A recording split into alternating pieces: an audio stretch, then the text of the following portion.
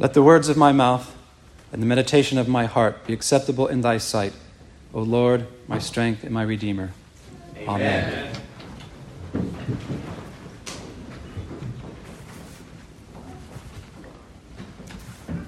Generation Z is the popular term for people born between 10 and 25 years ago.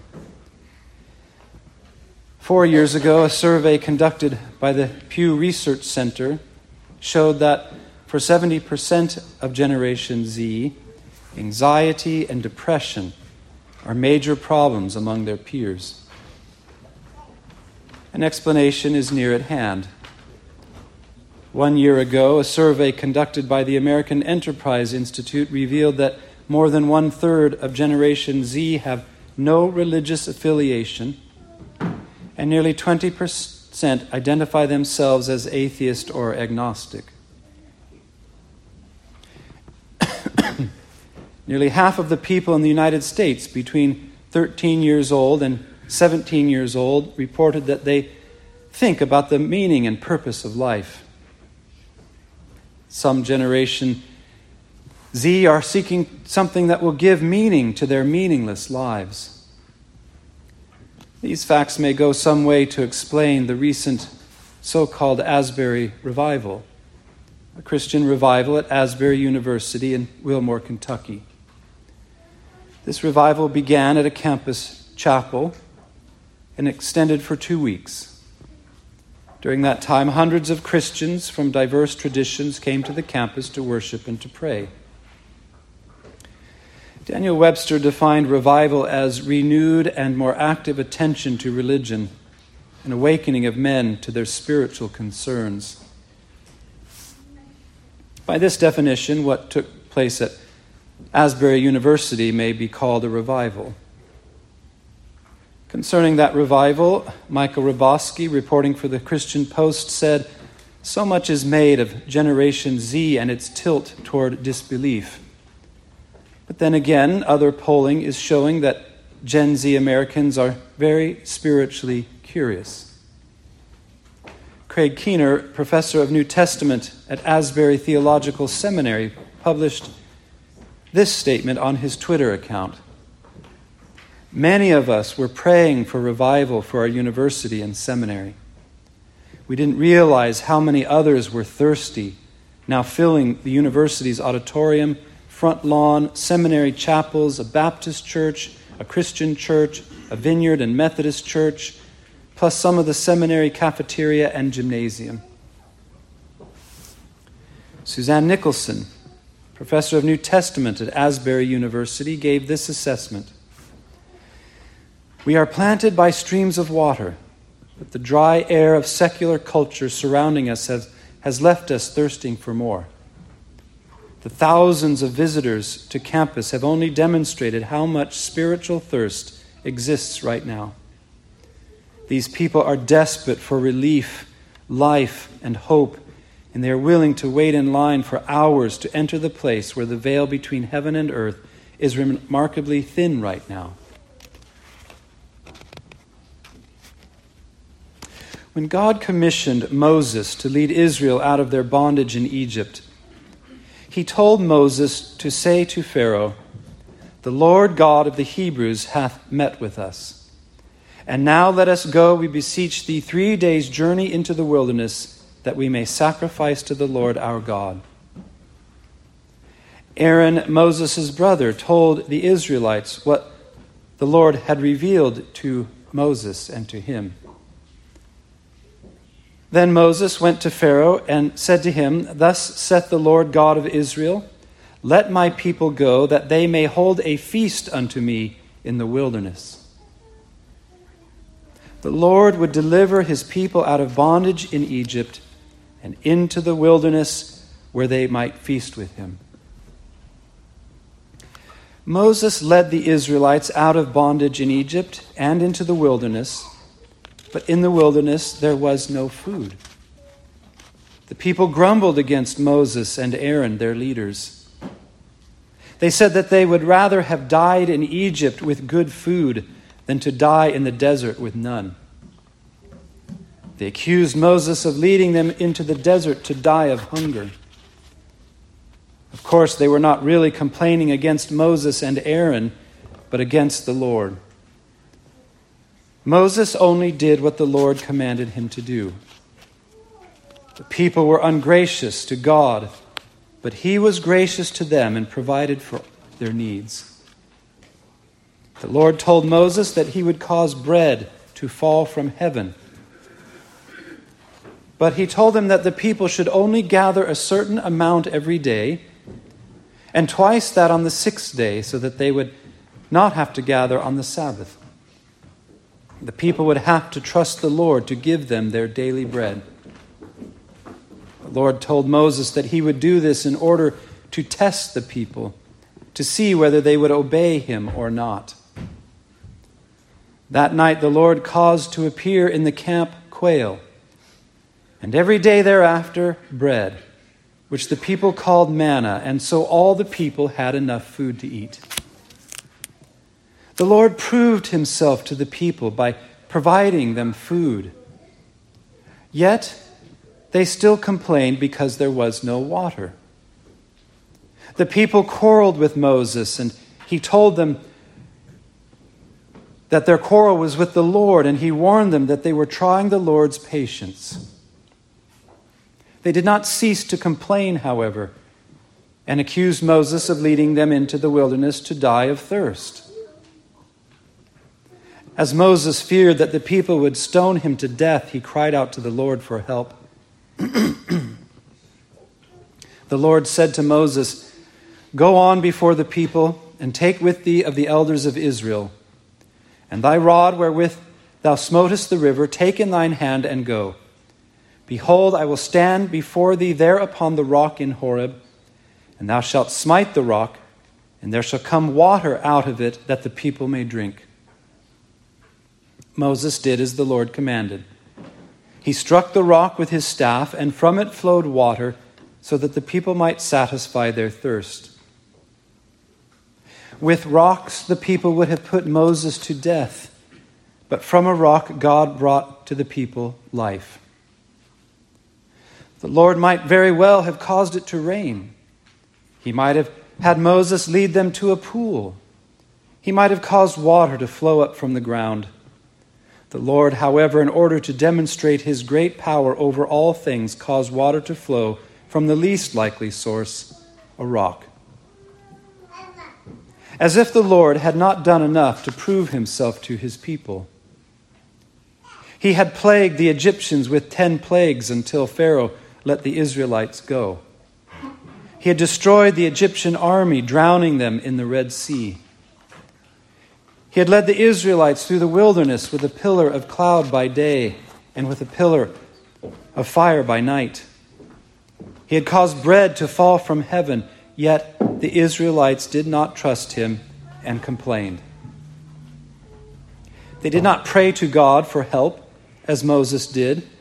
They rather complained about Moses and charged him with leading them to their deaths. The Lord was again gracious, however, and spared their lives. Moses gave names to the place where these things occurred. He called the place Massah, which means trial, and Meribah, which means strife, because there the people tested the Lord, saying, "Is the Lord among us or not?" The people did not doubt the existence of God. Of course, they had seen his works. They did not doubt the power of the Lord. They had seen his mighty hand. Although the Lord had proven himself many times, the people doubted him. They doubted his faithfulness and his loving care for them. The Lord tested the people, and they failed. The people tested the Lord, and he proved himself. In the book of Psalms, it says that the Lord is the rock of our salvation and deserving of praise. There is no food and water in a wilderness. Yet it was into a wilderness that the Lord led his people. He led them there so that they would learn to depend on him for all their needs and obey all his commands. When Israel were finally ready to enter into the promised land, Moses whom the Lord would not allow to enter, gave the people final instructions. He told them that the Lord would prosper them in the promised land, and they would have far more than they needed. After the Lord blessed them, they ought to bless the Lord. He warned them that they would be tempted to forget their need of the Lord and to think that they had prospered by their own efforts. They would become proud and forget all that the Lord had done for them in the wilderness, how He gave them food and water when they had none. They would be tempted to forget the Lord and go after other gods. If they did these things, Moses warned them, the Lord would destroy them. He would destroy the heathen nations so that his people might possess the land. But if his people did not obey him, then he would destroy them too. People need food and water to sustain their lives. They need something more, however. They need something to save their spirits. Jesus, on one occasion, traveled through Samaria.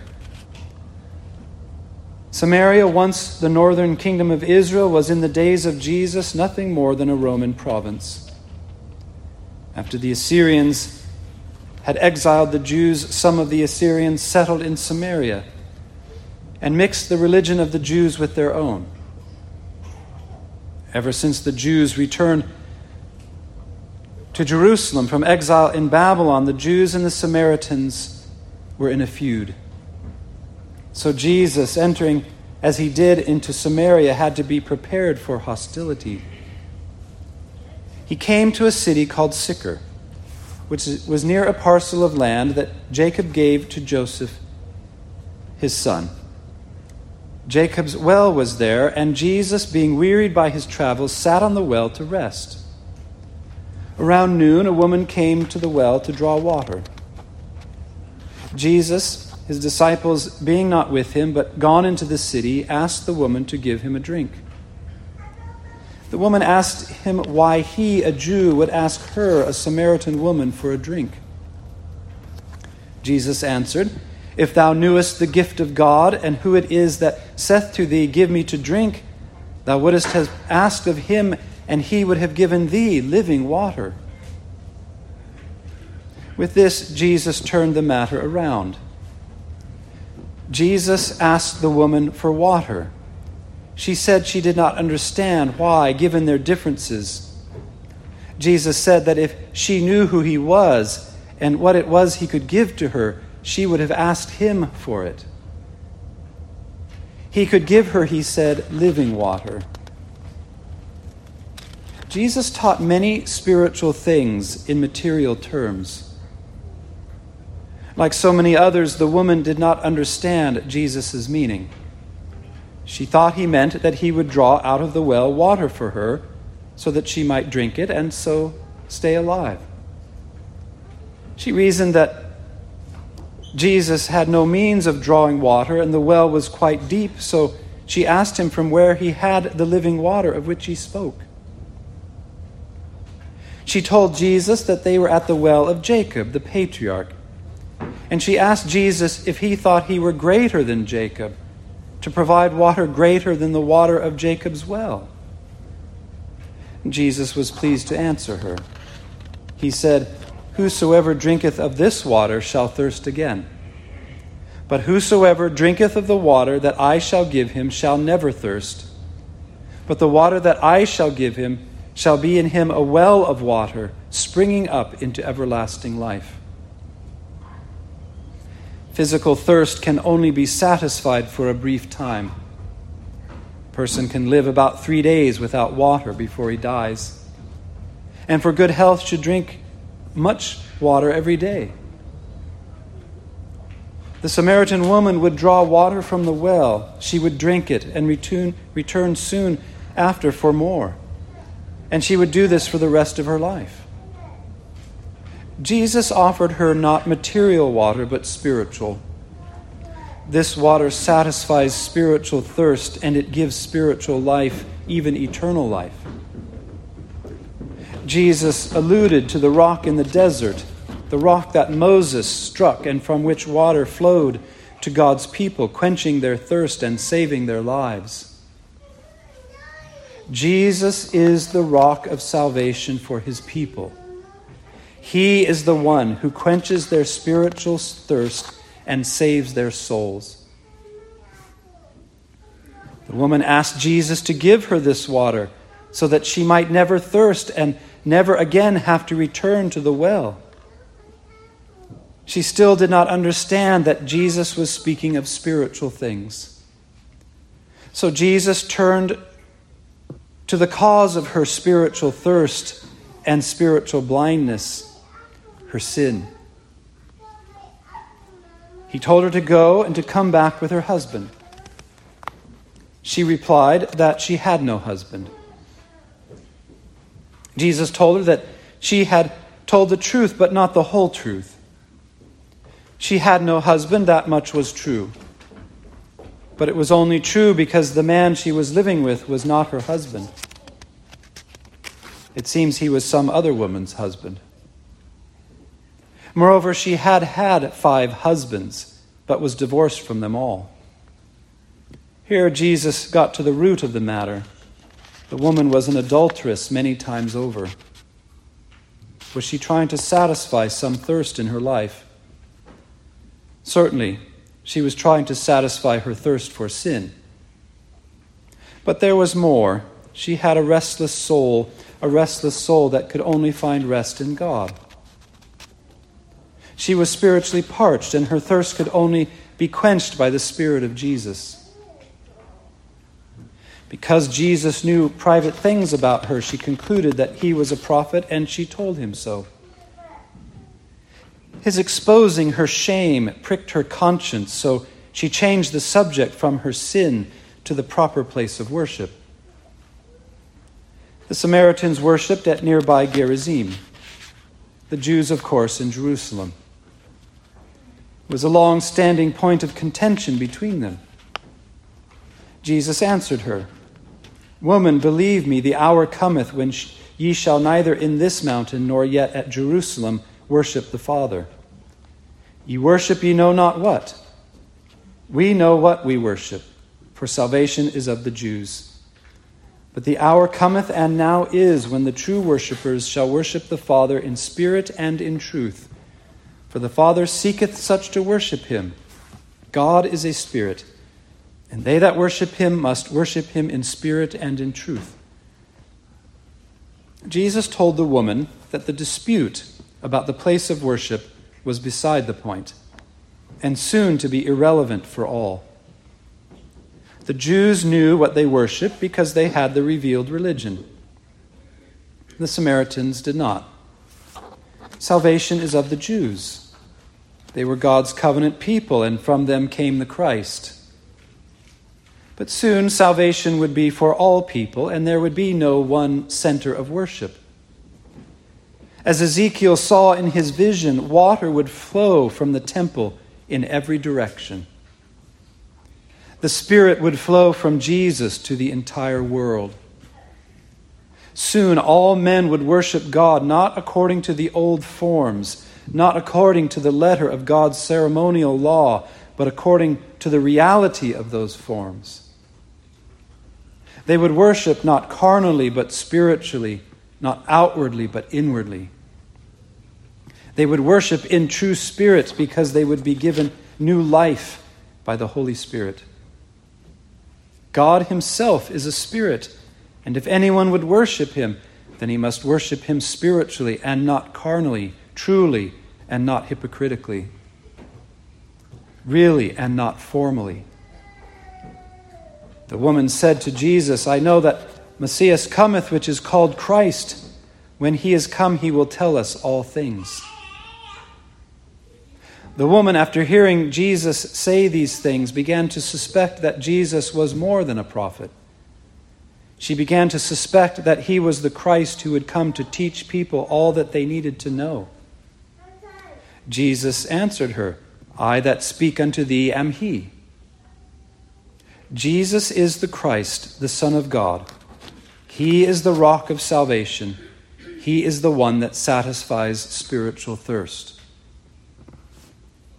At this point, the disciples returned, and they were surprised to find Jesus speaking to a Samaritan woman.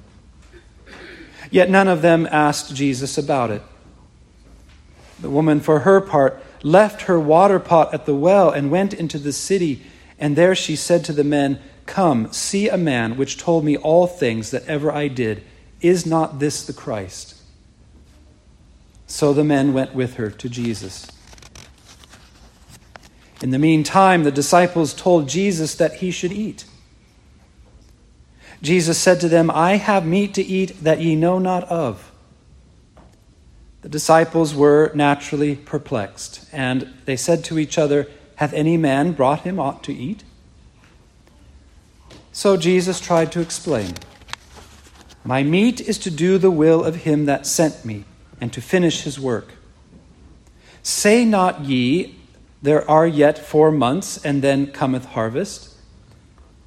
Behold, I say unto you, lift up your eyes and look on the fields, for they are white already to harvest. And he that reapeth receiveth wages, and gathereth fruit unto eternal life, that both he that soweth and he that reapeth may rejoice together. And herein is that saying true, one soweth and another reapeth.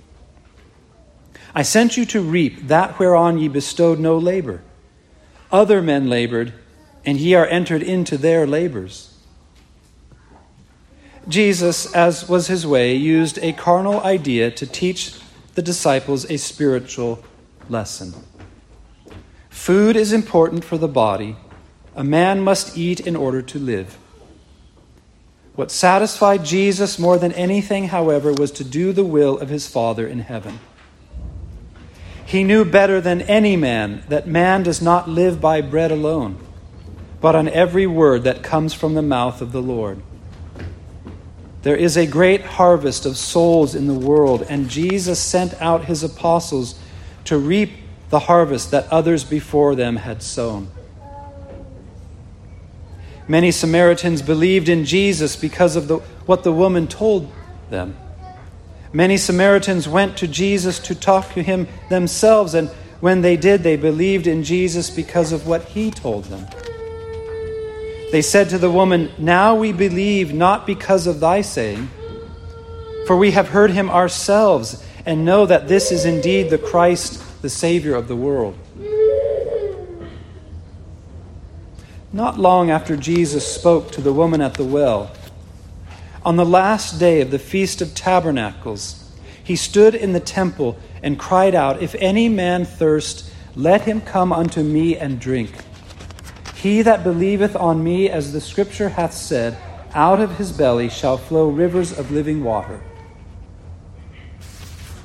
St. John explained what this living water is.